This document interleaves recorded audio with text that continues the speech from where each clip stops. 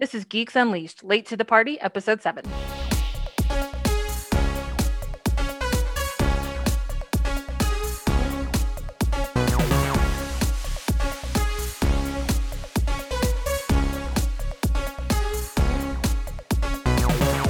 Hello, and welcome to Late to the Party, Episode 7. This is the Geeks Unleashed monthly book club podcast, where in addition to our weekly podcast, we work through what are considered some of the most essential graphic novels of all time. This month's novel is They Called Us Enemy by George Takei, Justin Eisinger, and Steve Scott, and the art is by Harmony Becker. I'm Mark. And I'm Jasmine. And we are also joined this month by our guest host, Deborah Taylor. Deborah is a returning guest.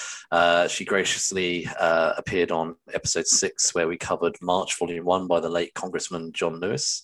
Hi, Deborah. Well, it's great to be back, and it's great to talk about another essential young adult graphic novel, and looking forward to our conversation. Also, just a reminder, Deborah recently retired after decades as a librarian and is the recipient of the Coretta Scott King Virginia Hamilton Practitioner Award for a lifetime achievement and from the American Library Association. So really pleased to have you back again. And It was just really good. I really enjoyed our March Volume 1 discussion. So I'm looking forward to more of the same. This month we're going to be reviewing, as Jasmine said earlier, They Called Us Enemy, which obviously is written by George Takei, Justin Eisinger, and Stephen Scott, illustrated by Harmony Becker, and was originally published on the 16th of July 2019. And just a little bit of backstory. This book is an account of Takei's 4 years living in Japanese internment camps within the United States.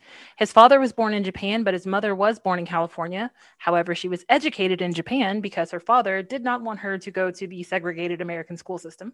Takei and his 2 siblings were also born in Los Angeles, therefore making them American citizens. Shortly after the birth of his baby sister, Japan bombed Pearl Harbor, which forced America's hand, and America joined World War II. On December 7th, 1941, the same day as the bombing, President Franklin Delano Roosevelt declared that every adult of Japanese descent in the U.S. was now classified as an alien enemy. 74 days after that, FDR signed Executive Order 9066 into law. That order allowed the Secretary of War to designate specific areas within the U.S. as militarized zones, effectively beginning the relocation of approximately 120,000 Japanese Americans to 10 different camps that were mostly in the western U.S., but they did stretch as far as East Arkansas near the Mississippi border. So in case you didn't know who George Takei is, he was born on April 20th, 1937, and is most well known for being an American actor, author, and activist. He's especially well known for his role as Hikaru Sulu on the USS Enterprise on the television series Star Trek and all of its 6 feature films, as well as playing the same role on 1 episode of Star Trek Voyager. He also, in my opinion, my favorite role that I saw him on is Heroes TV show, where he played Hero's father, Kaito Nakamura. And he is also an American politician, as well as activist for LGBT rights, and has won many awards that I'm sure you can all look up. But he comes across, in my opinion, as well, as very likable. So, yeah, definitely, he seems like a very affable guy.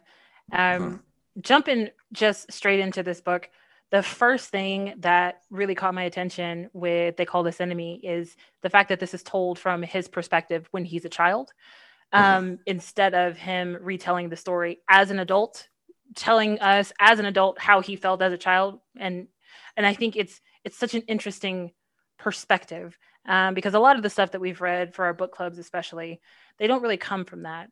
When we read March, there was a part at the beginning where we kind of get to see John Lewis's life when he is a child, growing up on the farms and that kind of thing. But for the most part, a lot of it is kind of once he hits his political stride. That's kind of where the books take off for March.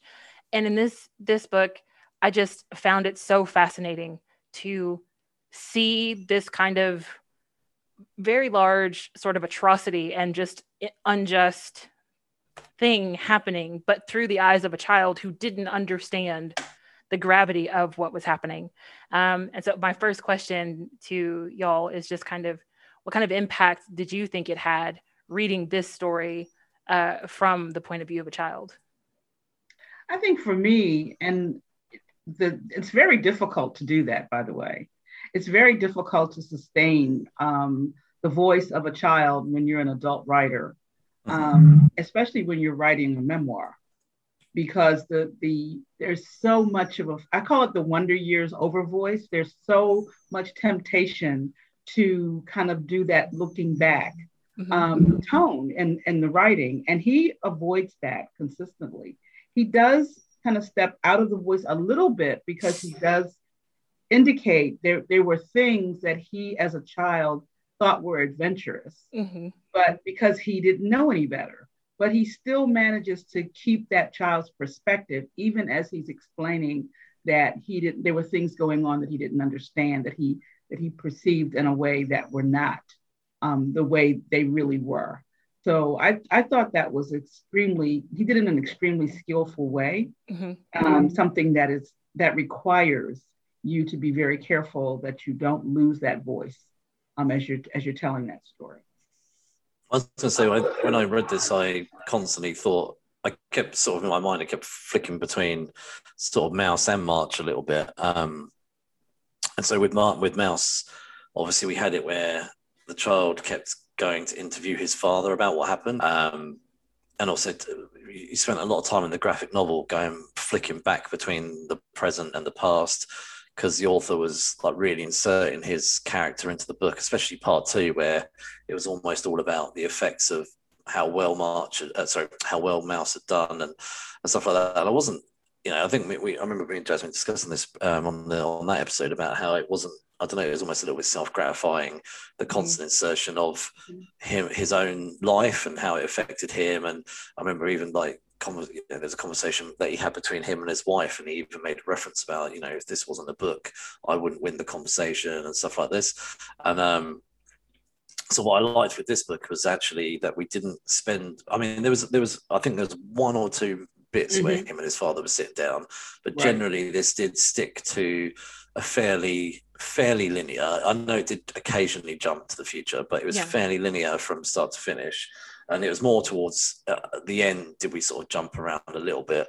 So I liked the fact that he managed to keep us, I guess, in the action, so to speak, seeing it from his point of view. And when things did happen that were from an adult's point of view, he narrated it saying, these are things I didn't really know about at the time. But then we didn't have to waste 2 or 3 pages of him showing up at his dad's house and eating Sunday lunch and having like you did in Mouse quite a lot of the time. And I did find in Mouse, I know I'm comparing them a little bit, but I did find in Mouse that you'd waste quite a lot of time jumping around, and I really did like the fact that we weren't jumping around. It's almost the opposite of a flashback. It was like a flash forward in Mouse, but actually this was something that I have to admire was really well thought out, the taking away that jumping around and keeping you in the action. But in terms of the children's point of view, I actually thought it was quite sweet quite a lot of the time, and they did break it down sometimes in like you had half a page with the mum sitting on the train worrying, and stuff like that, and then the kids, like you say, thinking it's an adventure. So it was good that he could see, obviously at the time he couldn't see that point of view, but for them to sort of comment on that, and that's very true of a lot of things. I've got a 7-year-old and an 11-year-old, and like my 7-year-old today lost her tooth. It's like the best thing in the world because she's going to get some money in the morning, and but it's like things like that. Those are the important things to children. So having some kind of adventure, and then even just telling them it's an adventure, they take that for granted, because I think, and there's lots of comments about how he sort of looked up to his father, and his father always seemed like a man who was in charge and stuff like that. I don't know. I did think it was really well done about actually keeping it in the action and keeping it from his point of view, from the child's point of view, but not wasting time having to sort of go around and find that information for the book. So I appreciated that he didn't sort of tell the story with an omniscient eye, like he sticks specifically to his experience. He doesn't talk about how he thinks his father felt or how he thinks his mother felt. Like he talks about what he could see on his parents' faces. But what I think I find kind of interesting is when you look at the art in the book, you can see, as the reader, you can see the worry on his parents' faces. Yet on that train, when they're going to Arkansas, and his dad is like, he's like, where are we going? And his dad's like, oh, we're going on vacation. And his eyes just completely light up, and he looks so excited. And he inserts something about how he had just this general thought, like, what is wrong with everybody on this train? My dad just said we're going on vacation. Why am I the only person on this train that's excited to be on vacation? And he made a comment about how maybe this is how everybody goes on holiday, with armed guards and people crying. Yeah, like he literally just thought that was how it was supposed to be. But the thing that I guess it kind of, again, this I couldn't put this book down. So once I opened this book, I finished it in one sitting. I blew right through the book, but it struck me the contrast in seeing the terror and the uncertainty on his parents' faces in the comic versus his super excited, happy to be here face. And it's just kind of one of those things where it really kind of plays with your emotions as the reader, because it's like, I kind of have an idea of where you're going and you don't. And oh man, this just sucks, because you're about to be sorely disappointed. But that moment kind of never happened. At least not while he was still, very young, because he was all under the age of 10 when all of this happened. The entire time that they were in the internment camps, he was under 10. So I loved that part of the book so much, where the artist was able to capture the adult emotion without taking away from the child's voice that's telling the actual story. And I think he deliberately puts in aspects of family life that show that there was this attempt to have some degree of normalcy in the most outrageous of experiences. He's still a big brother. He's still interacting with other children. They're still being playing tricks on him. And, so, I mean, there's certain aspects of childhood that he tells as a part of the story, which keep that idea of looking at it through the child's perspective, even in not just in terms of how he tells the story, but what he chooses to tell, the things that would be important to a child, which is taking care of your little brother, kids who are messing with you and that kind of thing. So he really does the work to keep you focused on this experience through the eyes of a child. The part where he is interacting with those older kids and they're like, hey, listen, if you go yell this stuff at the guards, they're going to give you exactly what you're asking for. Give you stuff, bubble gum. Yeah. So I've been studying Japanese. And so when I got to that part and I'm reading it, and as I'm reading it, because the phrase that the older boys tell him is Sakana Beach. And of course, you say that fast enough and it sounds like son of a bitch. But when I read it the first time, I was like, fish beach? What kind of magic word is fish beach? Because I'm translating from Japanese to my head as I'm reading it. And I was like, that's a weird phrase. I've never heard that phrase before. And then I started to repeat it myself faster. And as I started to repeat it faster, I was like, oh, I get it. And it's almost like I got it just as I was reading up to the point where he finally his dad explained it to him what that kind of meant. And I thought that was kind of funny. I was like, if I hadn't been studying Japanese, I don't know that I would have gone that deep into it, but I was really trying to figure out in my head, what kind of magic phrase is fish beach? What does that mean? I did think that was quite good, actually, that even again, it was a bit like we didn't have to waste time going to find out what that meant. He just literally put a one-liner at the bottom to say, I later on found out what that meant and explained what it meant. And I like the fact that with this book, it didn't waste time. It kept you in the moment. I know I said that a minute ago, but I was going to say, there's a couple of things that were bothering me about this book. And firstly, that it was, I feel like probably naive to say how much of this book pretty much none of this book I knew about, but I didn't realize all this stuff happened. And there's I think there's a bit where as a teenager, Takai he basically can't find any mention in any history books about this. So I think you said before we started recording that people don't necessarily want to hear about all the bad things we've done, but I can imagine the American government, when they're going through the syllabus for your education program in America, they're probably not overly keen on having books like this made. I don't know, that's an assumption, but that's a very true assumption. They actually just passed legislation in quite a few states to not teach the sort of implications of a project called the 1619 Project, which talks about slavery and how basically the entire foundation of this country and its economic system was built on the backs of slavery. So it has already been banned. Not that anybody was trying to teach it in schools yet, but it has already been banned from several state curricula. So that is something that definitely happens, where the governments go in and they oversee this kind of thing and decide what is worth teaching and what isn't.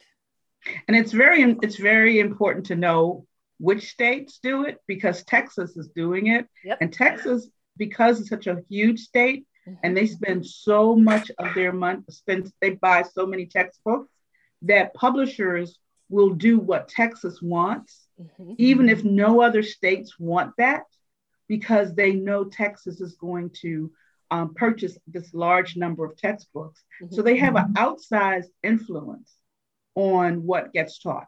So if they decide they don't want to teach the fact that some aspects of something were built on slavery or something to do with how the Mexican-American War was fought, they can actually keep it out. So, but I think over the last few years, there's been a lot more attention. And so interesting, with all of the discussion about anti-Asian hate that's been going on lately, there has been more attention paid to the role and the experiences of Asian Americans in this country, including the experience with the Japanese internment camps. And, there have been documentaries, and there are more young adult books that have come out recently about the experiences, not necessarily graphic novels, but regular novels about teens, young people who were teenagers in the camps.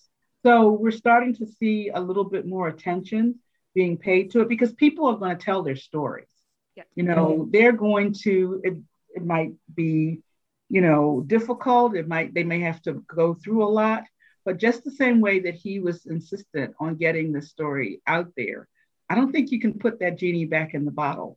Right. Once people start to, start telling their experiences, no matter how hard people try. So, but I think it does make it harder for for people who, or makes it easier for people who want to deny it to turn away from it. If people are constantly saying, we don't need to hear that, we don't need to hear that. But I think people are going to still keep trying to even if they're telling it to each other, they're going to tell that story. So I think it's, unfortunate that, so many people don't know. I wasn't aware of it like over here, and there's obviously not enough history books that cover that part of history, not just American history, but like, I just couldn't believe that this happened. Just like the ability, just because what they say, something like the absence of proof or something like that was enough, right, to basically lock up all of these Japanese people. It was just, when I was reading it, I was like, this is insane. I literally couldn't believe it. For the whole of World War II, they were put in camps. And kind of, I think, moves me on to the next thing I was really bothered about was like that his whole family were living in a house. Now, I can't remember exactly, but I'm pretty sure they said they bought it. And then after the war, that they had to essentially start again. And how many families maybe lost property or land and stuff like that. And obviously after the war had to literally start from scratch, building up, it takes time to build up deposits and jobs and companies, and they had all that taken away from them. And the government froze their bank accounts. Well, yeah. They had no liquid capital whatsoever. So it's completely starting to get, you can imagine some of them probably were even homeless afterwards. Yes. So what I was thinking was, like, there were several thoughts I had over this. It was really bothering me. They didn't in the book show them going to their old house, which I would love to have seen. Like, did someone just take their house? Which I assume they did. Somebody probably just repossessed their house or something like that, which is terrible. They should have been given their house back, to be honest. And but my thoughts started to go like, well, okay, so that was a property in on the West Coast, which is normally around, was it in Los Angeles?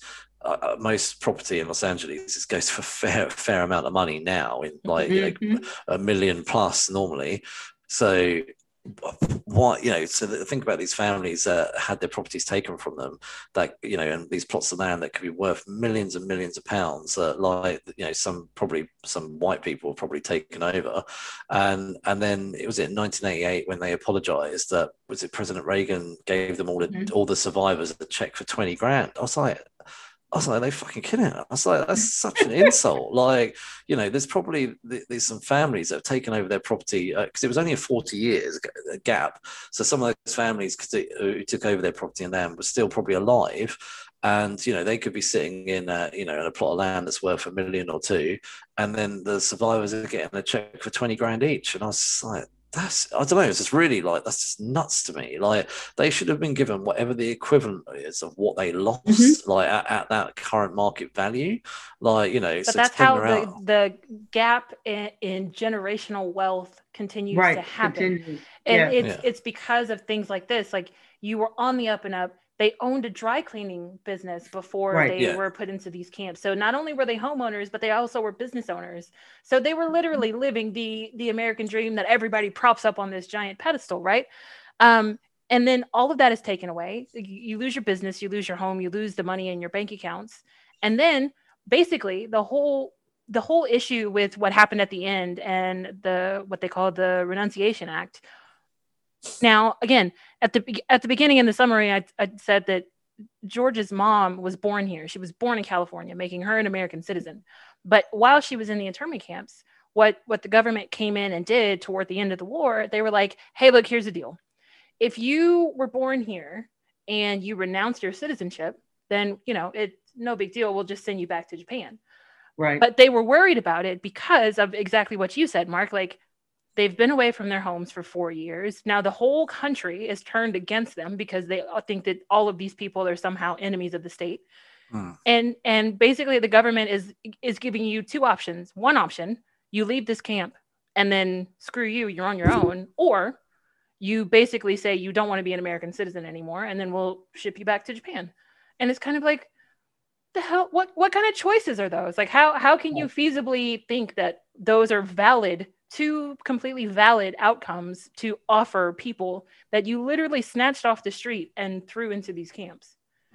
What I found fascinating was while they were snatching all of them and sending them to camps, they would not let the Japanese food workers stop working. Oh no, because somebody's got to feed everybody else. Got to supply. So you weren't good enough to have your dry cleaning business continue, but you were, we're worried about you being an enemy.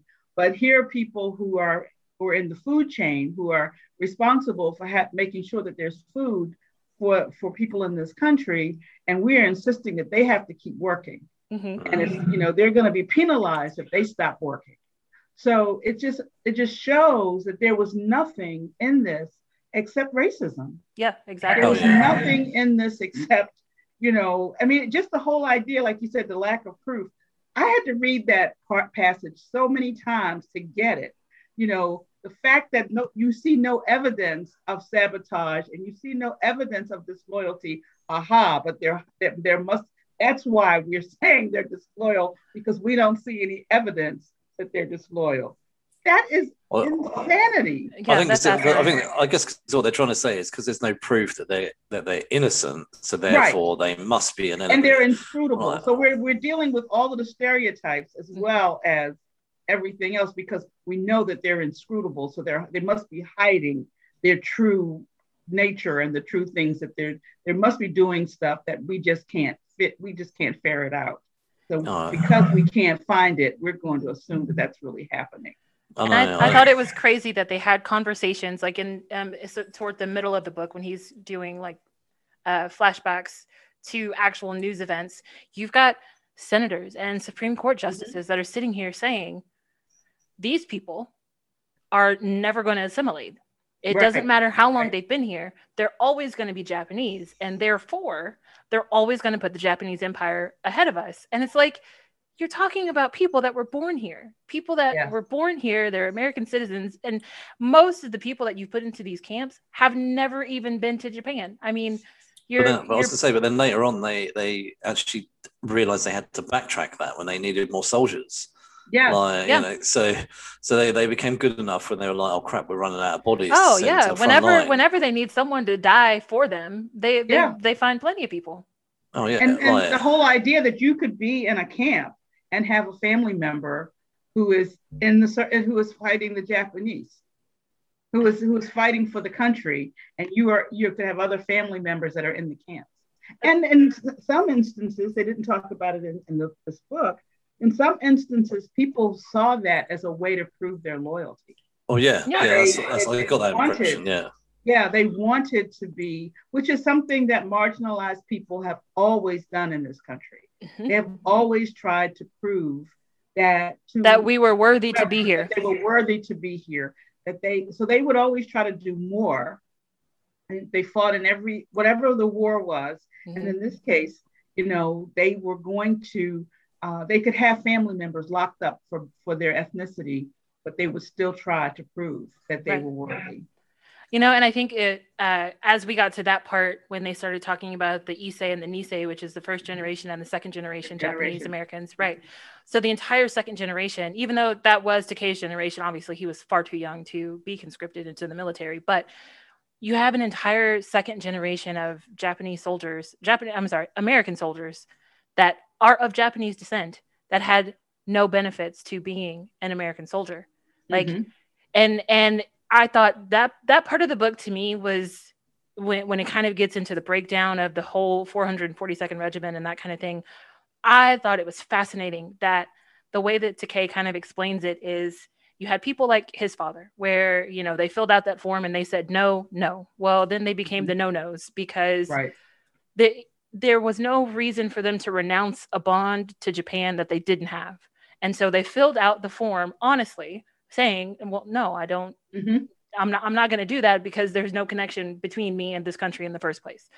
So you had the people that said no to those citizenship questions. Then you had the people who said yes and were allowed to join the army and that kind of thing. Then you had the dissidents that were kind of like, I will join the army if you let me go back to my hometown, walk into a recruitment center and sign up just like every other white boy that signs up to go into the military service.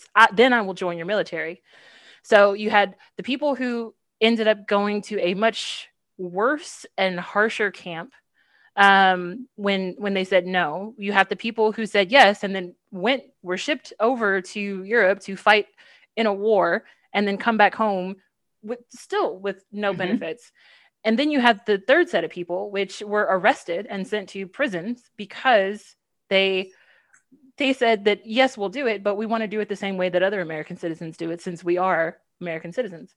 And I just thought that whole aspect of those three kind of different people and the way that Takei describes all of them as all standing up for the American ideal in their own way, as if he's saying like, none of them are wrong. Like there is no right or wrong answer to do this, but each one of these groups of people did what they thought was right. And each one of these groups of people, despite the country showing you how much it hated you, you still chose to believe in the system and to believe in the ideal, the American ideal. And the reason that you were so passionate about these things was because you despite being mistreated, you thought that the system eventually is going to kind of work out. And that's a hell of a burden for anybody to carry, especially when you've literally lost everything. And the part when they got to that first camp in Arkansas and they were like, or the first camp in California and they were in horse stables. Yes. I didn't know that had happened. Yes. And he's a kid. So he thinks it's a great thing to sleep where the horses have slept. So, but the same token, you can imagine the horror because his mother, especially from his mother, who was she was trying to take such good care of her kids. And then to have no control over the kind of, and like she's asking, where are the beds? Where are we going to sleep? And so you just really see the day-to-day humiliations that were part. It's one thing, the whole idea, we've rounded up all of these people. but inside of that are day-to-day humiliations. Yeah. I thought it was interesting. The mother, like, obviously she set the sewing machine with her, which I thought was quite sweet. And she basically, throughout the book, you kept coming to the fact that she was desperate to look after her children, and you know, there were so many things which she wanted to care for her family. She didn't like the fact that she couldn't cook, that was taken away from her, because she saw that as caring for her children. And I think she seemed so pleased with herself that, and even her husband seemed pretty pleased that she'd not stolen, because it was hers, had smuggled in that sewing machine. I actually love that scene, the whole thing with, and it was one of those things where, again, it goes back to the brilliance of telling it from the child's voice, because he had no idea why his parents were laughing. But I can imagine them like being so stressed out this entire time, and like you just said, humiliated and having to go through all of these atrocities. And the fact that she broke the rules and brought something that she was not supposed to bring. And I mean, I can just imagine, like, after all the crap that they'd been through, that you would absolutely get a kick out of that as an adult. Whereas the kids, because they were so used to her having her magic bag of like treats and goodies, they were so disappointed when she pulled that sewing machine out instead of like candy or something else. And it was so funny because, you know, people would try to help her carry the bag, and she would never let that go. She held on to it. It was and he didn't even really know why she was like that about that bag until, you know, then they find out that, oh, she has smuggled in something that she's not supposed to have. And then you see her, you know, sewing, and you're finding scraps of material and making a home, basically. Yes. Yeah. Trying to put together a home on, I guess, very little. And it was actually, that was quite good as well, like seeing the husband adapt as well constantly. Like he constantly became the head, you know, of wherever he was, like the head foreman or whatever. And, you know, and he kept finding jobs to do, I guess, to keep himself busy. And he became like a point of contact for everybody to go to. And he, you know, making footpaths out of wood and things like that, because where they were in one of the barracks, it was a former swampland or something. So whenever it rained, obviously it was horrible. They'd step out of their room and probably become covered in mud, and they probably didn't have that many clothes with them anyway. So yeah, the fact that he kept adapting as well, the dad, and he was also trying to make it, I guess, like a home, and probably like keep himself busy. He's probably I was going to say a lot to keep himself busy, to have something to do. Otherwise, you go crazy. Oh, yeah, and the whole idea of keeping a community together, because he would help other people move in and he just was a leader. He was one of those born leaders in a way. But even within that, there were times when they turned on each other. You know, when the people in the camp. I mean, and that's the stresses that you see. And I mean, I think those are deliberate stresses to break down a community, so that they don't consolidate, so that they can't be a united front. And you could see that happening to them, that the cracks, the fractures that happened because of the stress of being in that situation. Yeah, and it got worse when they were transferred to the camp back in California. That was the biggest and the sort of meanest and most militarized of all the internment camps in the U.S. And it was one of those things where, of course, you know, in every box, you're going to have your bad apples. So there were the folks that were the that became radicalized and decided, you know what, everything you're saying is true. Like, why not? If that's what you already think, then I'm gonna actually show you that that's what we can do. And I think that that's kind of what was going on too, where it's like you only need one agitator. It takes one agitator to upset the balance of a well-run community. So you get your agitators in there, and it doesn't take long to kind of break down. But I just thought it was interesting that that his father kind of did everything he could, not necessarily to shield George from what was happening, but he did not want him to fall under sort of the spell of the radicalized folks that you know were trying to overthrow the camps.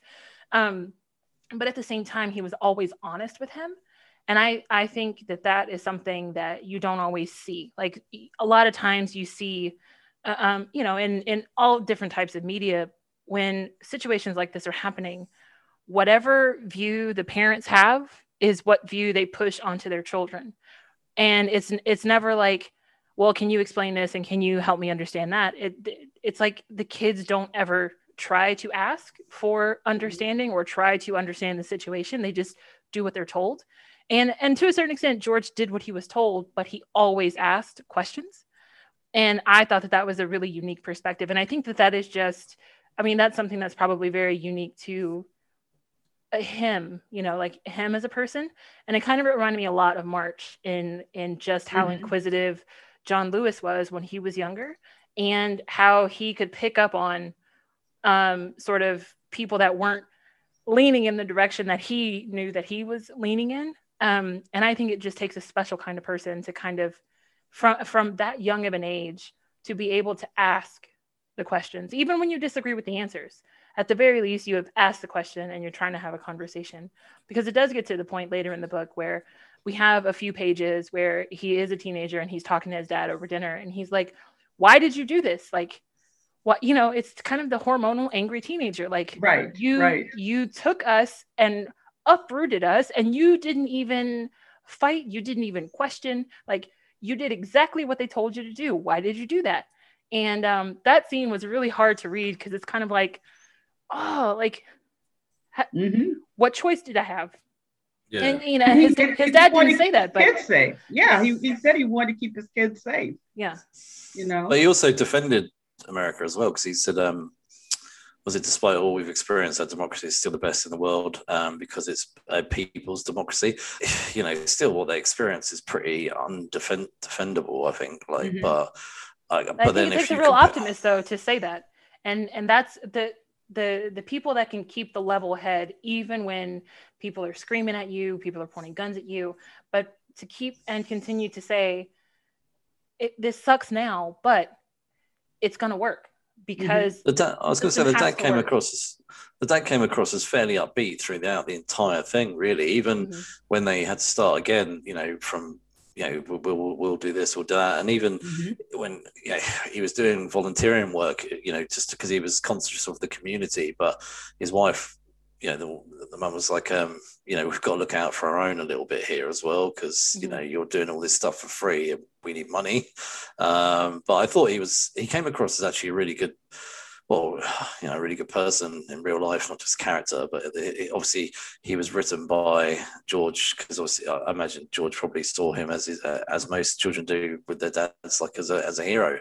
And, but it didn't have to be that way, because when we read Mouse, there were plenty of times where the author of the book talked about how annoying his father was and how much he disliked some of the things. Yeah. You know, it was just kind of like, are you saying that your dad was a bad person, or are you saying that you think your dad is a bad person? But George doesn't fall into that, that trope. And the way that he explains his father, and the scene where Eleanor Roosevelt comes to that's what I was gonna bring up. The campaign that was sequence. The one time where his father wasn't totally honest. Yes, he pretended to be ill. Yeah, because he just could not face, you know, Eleanor Roosevelt when her husband had them locked away. Right. He just could not.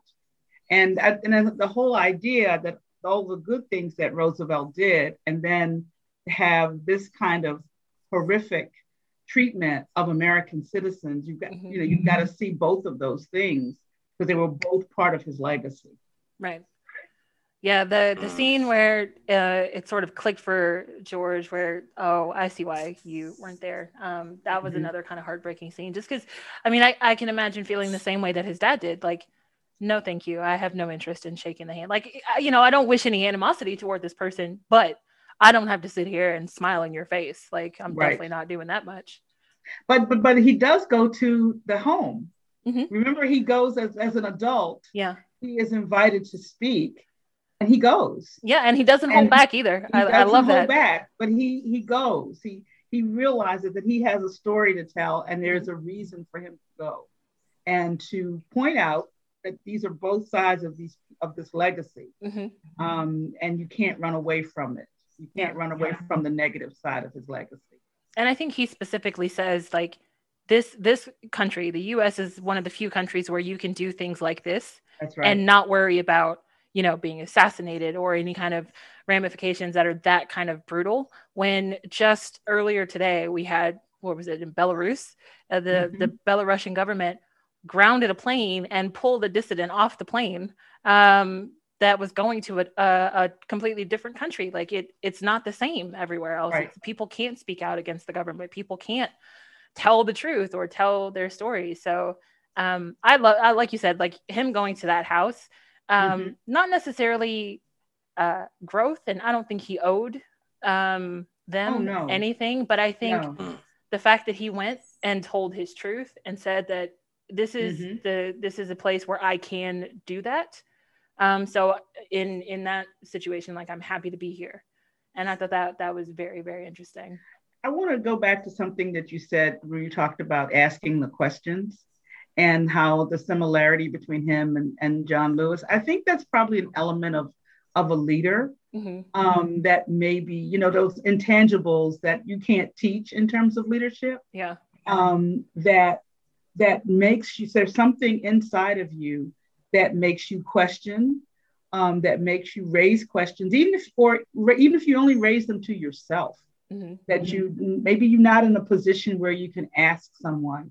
But I think those are the components of leadership. And that's one of the things that comes across in this book. So if no other reason, you know, people who only know him as his connection to Star Trek, you could see that this was really a leader. Yeah. That he had been a person with these strong leadership tendencies. And he had gotten that, he'd observed that in his father. And he incorporated that into the man that he became. Yeah, so I think it's a good indicator powerful. Yeah, it's very powerful. And I think it's also a good indicator of that's how you can tell a good activist, because they have, like you nailed it. Like it's an intangible thing.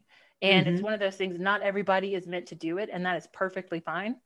But when it got to that part and he was like, you know, I eventually realized, like, my dad, because of the relationship that I had with my dad and how he always answered my questions, that I pretty much have been in politics my entire life because that's what he did.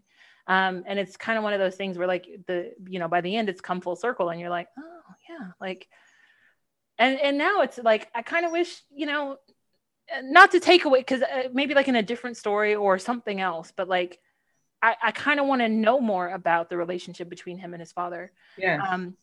Because he said his father died before the reparations. Before they came. But it wasn't by much. I mean, I think he said his father died 2 or 3 years before that happened. And I was like, that has got to be just such a hard feeling to deal with, because he was the one that told you from the very beginning, like, the democracy is going to work. It's going to work. It might not be today and it might not be tomorrow, but it's going to work. And then to not get to see it all the way through, that sucks. I think the other thing that is a takeaway from this book is you're always, and in a democracy, you're always working. There's never a time when you can say, oh, well, we fixed that, you know? Yeah. And there is always work to be done. That was a great line in the book when he said, it's a people's democracy, and the people have to do the work to make the democracy work. That's right. And that's the thing that people forget. It's not a it's not a handout. It's not a free for all. If you want it to work, you have to work with it. That's how it. Deborah, when you said that just now, I remember you saying something similar actually when we talked about March. Actually, I think you said something along the lines of, when you're tired, it's someone else's time to take over and carry on. And actually, I was quite surprised when I read this book. Right, it's towards the end when he sort of, when they sort of, after they've left the camp, and he's sort of jumping, and the things jumping around in time a little bit, and it as it's showing him as he's getting older, and it shows Martin Luther King and I Have a Dream, and talks about how he met Martin Luther King. And I was like, obviously all these people that were impacted, from obviously John Lewis, and then all these people that were impacted and what they did with their lives, and how George has met Martin Luther King, and he even says, I'll never forget what he said to me. And to be honest, he didn't say very much to him, but like, thanks for your contribution, and he said it was an honor, and that was about really the extent of their conversation. But I just thought it was you know, sort of how to be honest, racism basically is what I'm coming to. Like, you know, being over here in the UK, and I do see, you know, I've been to America loads of times, and I love America, but you know, and like, you know, this whole trying to, you know, this whole, I don't know, I kind of laugh about Trump, make America great again. It kind of just, what was his mind thinking? Is it what, return to white racism? Is that what, where he was going? Like, that's exactly where he was going. because like, I mean, look, I love America. Please, anyone listening to this, I've got no problem with America, but like, just how racist, like hundreds of years have been, and and like you just said about how you just got to keep going. It just seems to me like there's still this battle, and even and it says it in the book as well. Was it I wrote it down actually, between page 200 and 201, where he references about suddenly when the Trump administration took over, Trump instantly banning like Muslims from coming into the country. Not all Muslims, he banned it from all Muslim countries. Like, but I mean, I'm sure he just meant Muslims in general. And just, yeah, even though like almost 100 years have gone past since Asians have been locked up in the camps, it just 100 years have gone by and nothing seems to have been learned by, or maybe they don't want to learn it. Like, I don't know, but that's like, but how entrenched racism is in some people's, even in their DNA, I guess. And like, so that when you're saying got to keep going, that's the thing. Like, we've just got to keep going, and that's when, I guess, probably the fear of last year when the whole hashtag Black Lives Matter and Blackout Day and stuff like that, shouldn't just be one off. We've got to keep these conversations going. And I think for me, reading a book like this, it just almost re-energizes that whole thing in my mind about we just got to keep being aware of racism and we have to stop competing with each other. It's not, it's right. Like Black Lives Matter and Stop Asian Hate and Free Palestine. This is a global thing. Like it's never going to go away. And you can't sit here and say, well, that activist group is doing things and this activist group is not doing, like, no. I mean, everybody is fighting for the same thing. And it goes back to the civil rights when they used to say nobody is free until we're all free. So it needs to be some sort of like solidarity kind of effort, and we can't keep blaming each other. We can't keep blaming the government. It's just time to get out there and do the work that comes with it.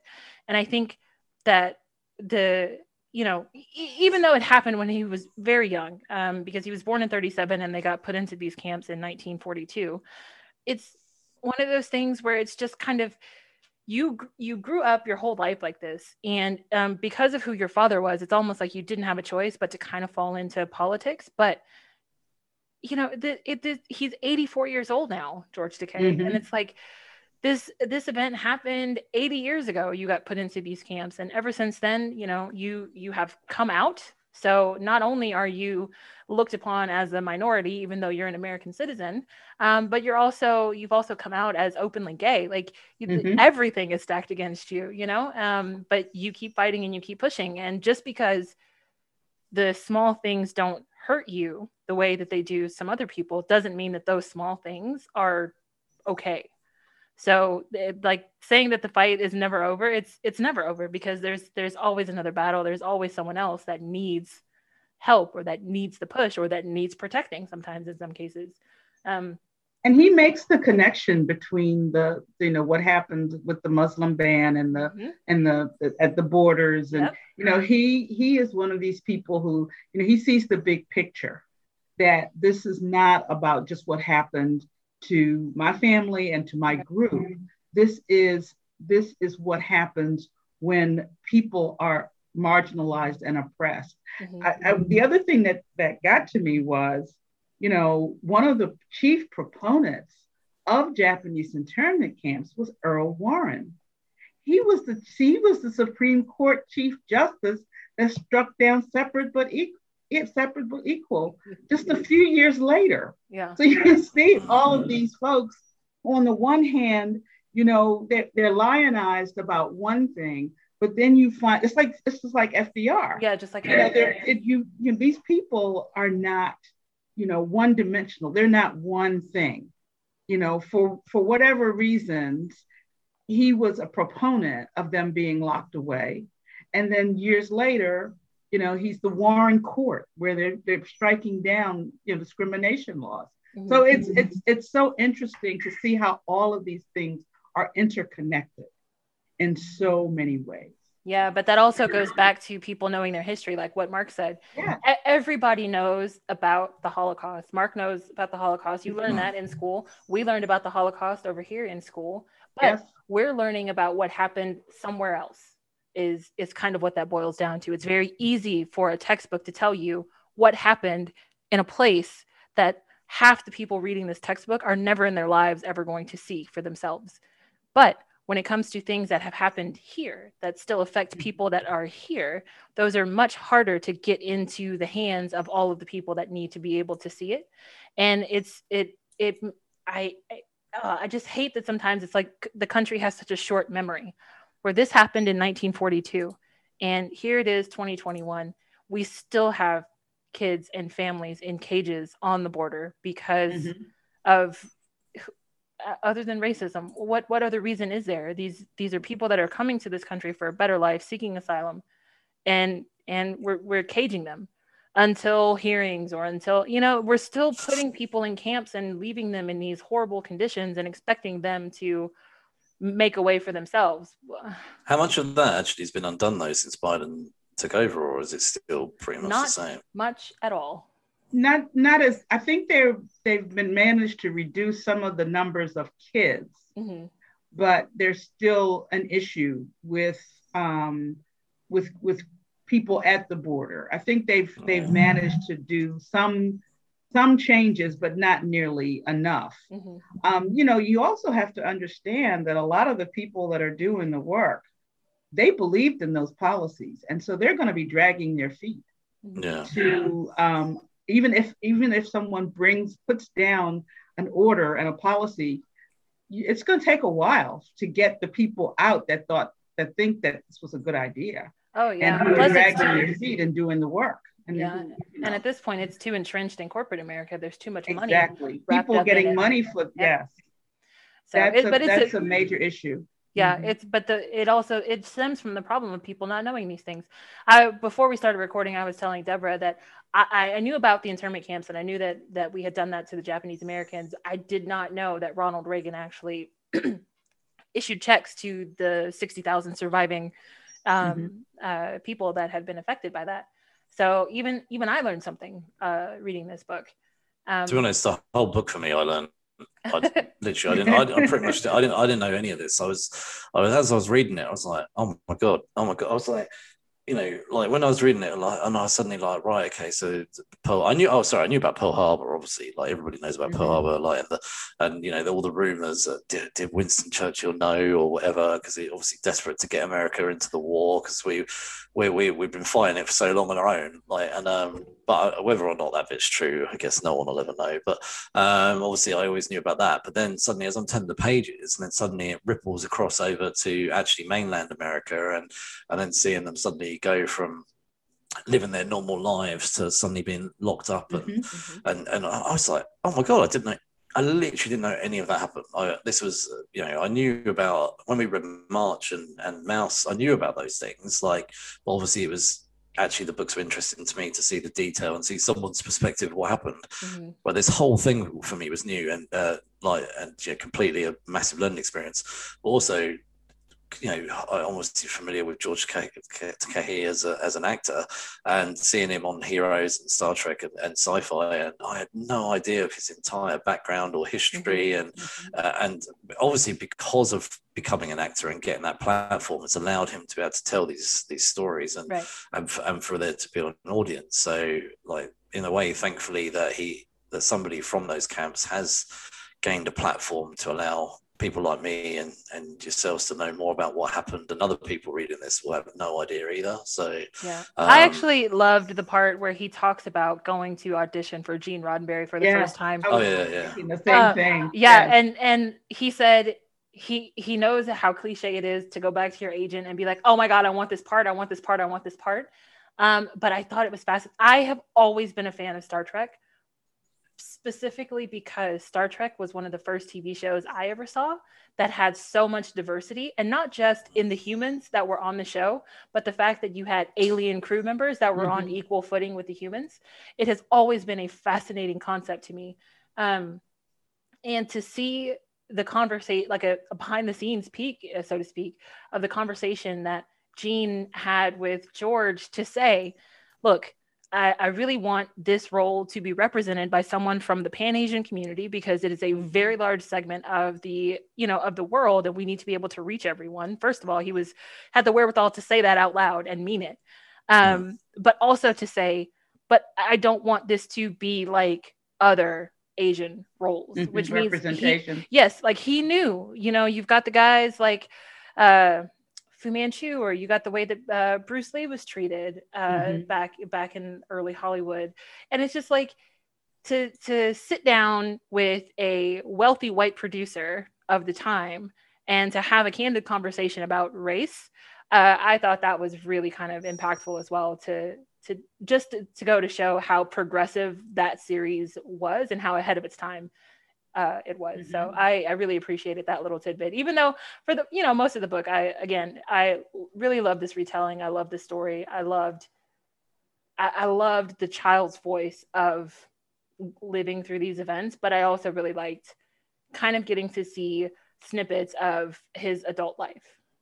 Yes. And one of the things that struck me was I have this really strong feeling that graphic nonfiction and graphic memoir can reach an audience in ways that straight narrative cannot. Yes. And I just thought this, when I used to teach young adult literature, one of the exercises was to ask students, is there a story or is there some narrative that will not work in a graphic retelling or a graphic telling?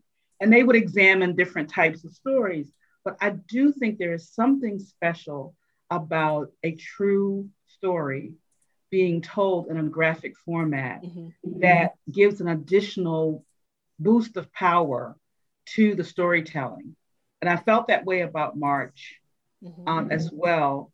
And in a lot of ways, March was really about something that many people experienced in a visual way through documentaries, through newsreels, not so much with the Japanese internment camp story, but seeing it unfold in a graphic telling is really powerful. And I just think that more stories or more unknown stories would benefit from being told in a graphic, using the graphic format. I think that's probably quite a good thing to mention. Yeah, like I definitely agree in terms of, too.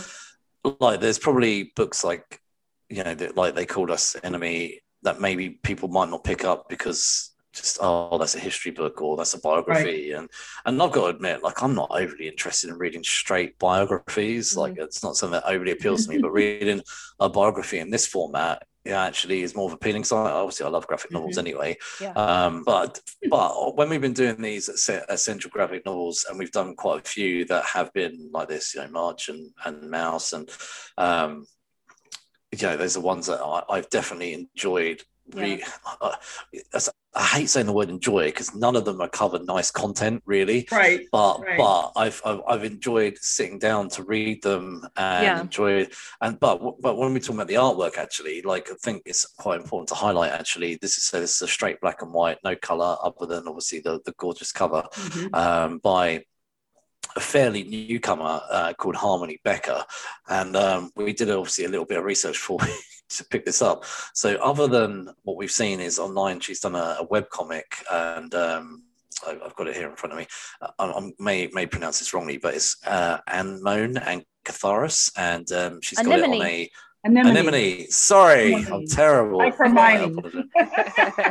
It's on a webcomic website called Tapas. So there's that. But honestly, if you look at her Instagram is just so beautiful, like, in terms of her artwork. Honestly, there's just so much on there. I enjoyed the artwork in They Called Us Enemy, and I thought it went from extremely detailed facial features, in terms of laying out the camps. It just made me feel like I really just understand where they were as characters, and even things like walking in and out of the when they walked into the new room that they were given and the heat and stuff like that. And I just thought everything was just really well detailed. Yeah. But she has got on her website as well that she's got her first solo graphic novel coming out at the end of 2021. Called, I'm gonna try and say it, you can correct me if I'm wrong, Himari, is that Himari House? But I really, you know what, I really want to read this. Like, her artwork is just so beautiful that I would be really keen to pick up a second book by her. So, you know, I said it before about the differences in the adult facial expressions versus the kids' facial expressions in the book. Yeah. I've been reading a lot of manga lately, and this book to me had a bit of a manga touch to it, because there were several panels where, like I said, the kids would be drawn and they literally have stars in their eyes, and there'd be stars floating above their heads when they were really excited. There was a lot of screen toning in similar ways that it's done with manga. And I loved the softness of it. I feel like her artwork is very soft. There's all the edges are soft. All of the characters are sort of rounded. There aren't any hard edges. It doesn't feel like, when you open the book, it doesn't feel like an in-your-face kind of graphic novel. It's just everything about the art in the book to me is very subtle. I know what you mean about the manga, because like when she lays down the sewing machine, all the little lines pointing out. Yes, and it has got that sort of it has the feel. Right. Yeah. And it's very fluid, because there's so much different. There's so many different perspectives. Yeah.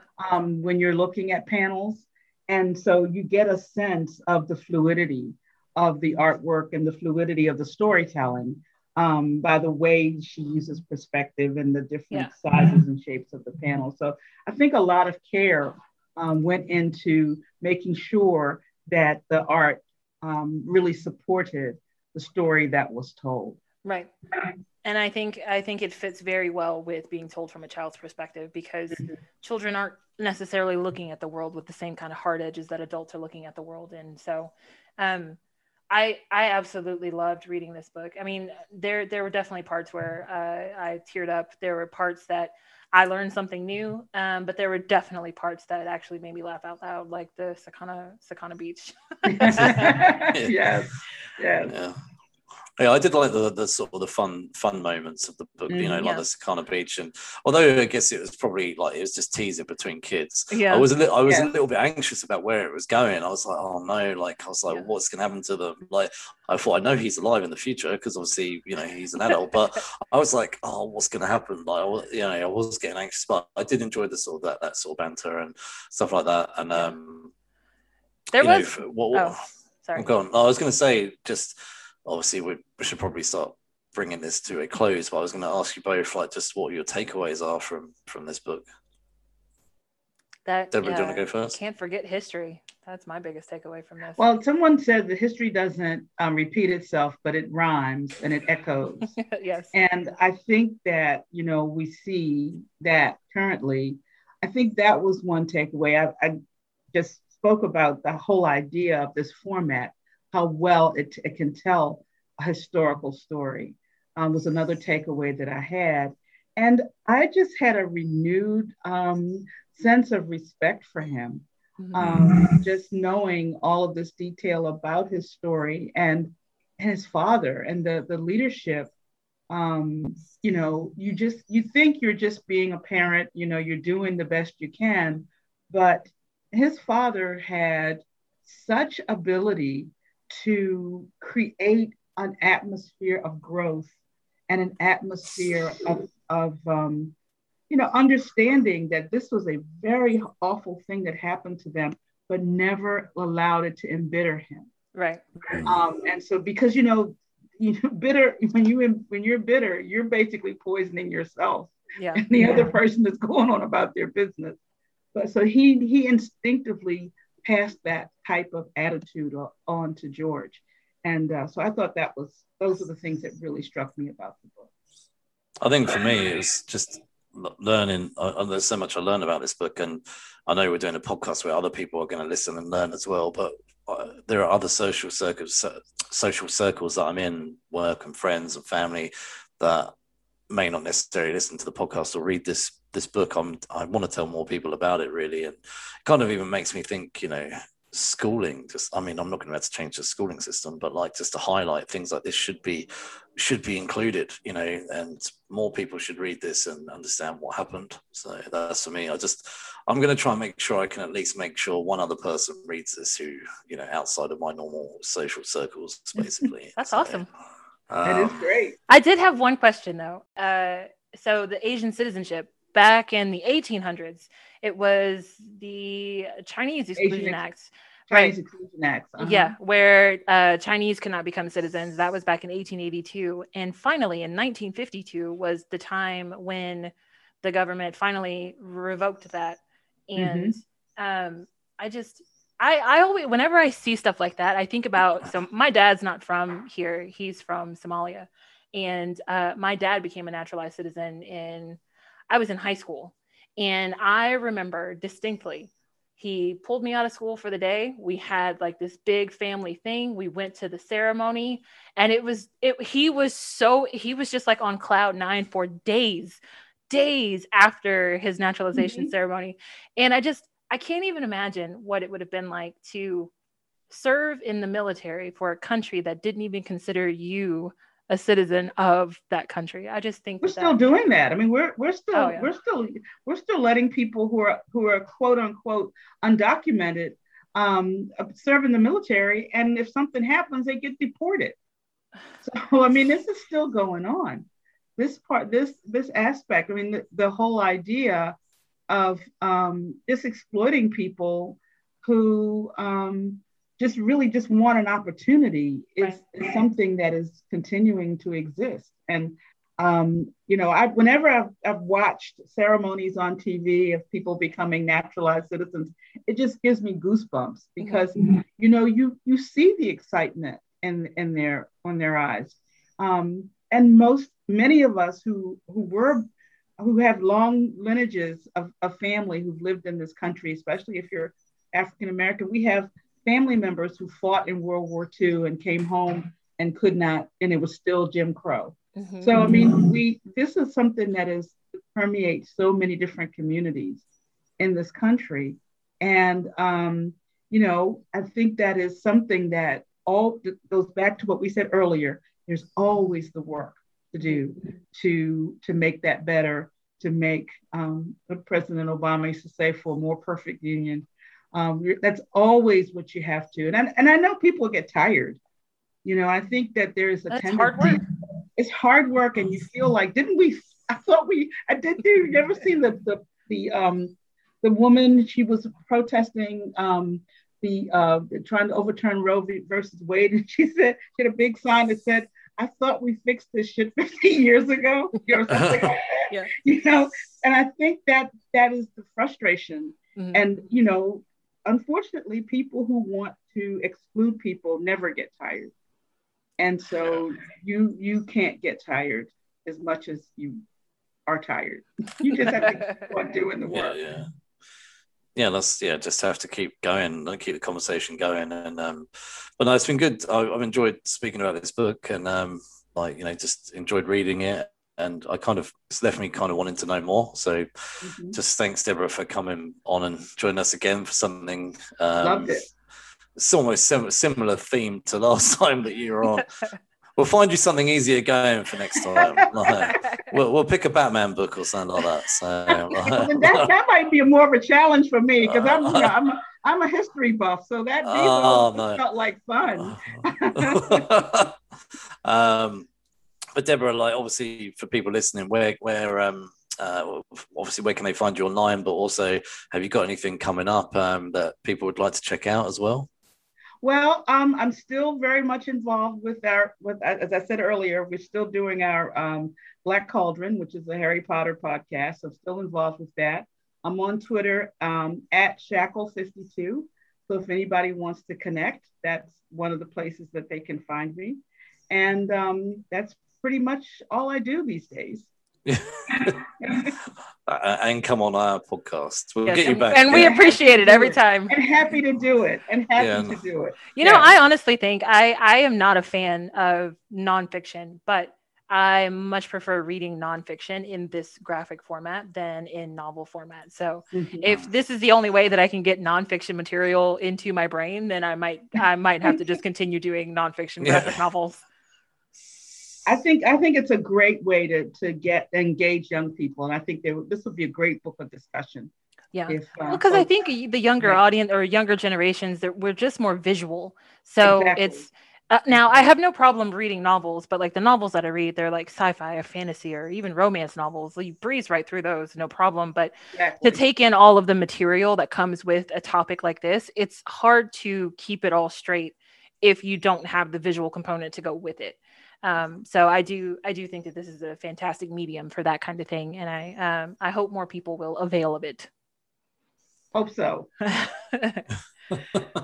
And as of right now, we are taking the month of June off. We do not have a graphic novel book club. Just for the book club, though. Yeah, for the book club. So once we decide what we're covering for July, we will be sure to let you know, but we are not done with our Late to the Party episodes just yet. We're just taking a small little break. Yeah, so the weekly episodes will carry on, and if you stay tuned to the weekly episodes, we will let you know what we're carrying in, so what we will be reviewing in July. But you can also follow us on social media as well, and stay tuned there. We are Geeks Unleashed on Instagram, Facebook, and Twitter. And you can get this podcast wherever you get your podcasts: Google, Podbean, Apple, Spotify, TuneIn. We are everywhere. So be sure to give us a 5-star review and tell your geeky friends. Thank you very much. Cheers, guys. Bye.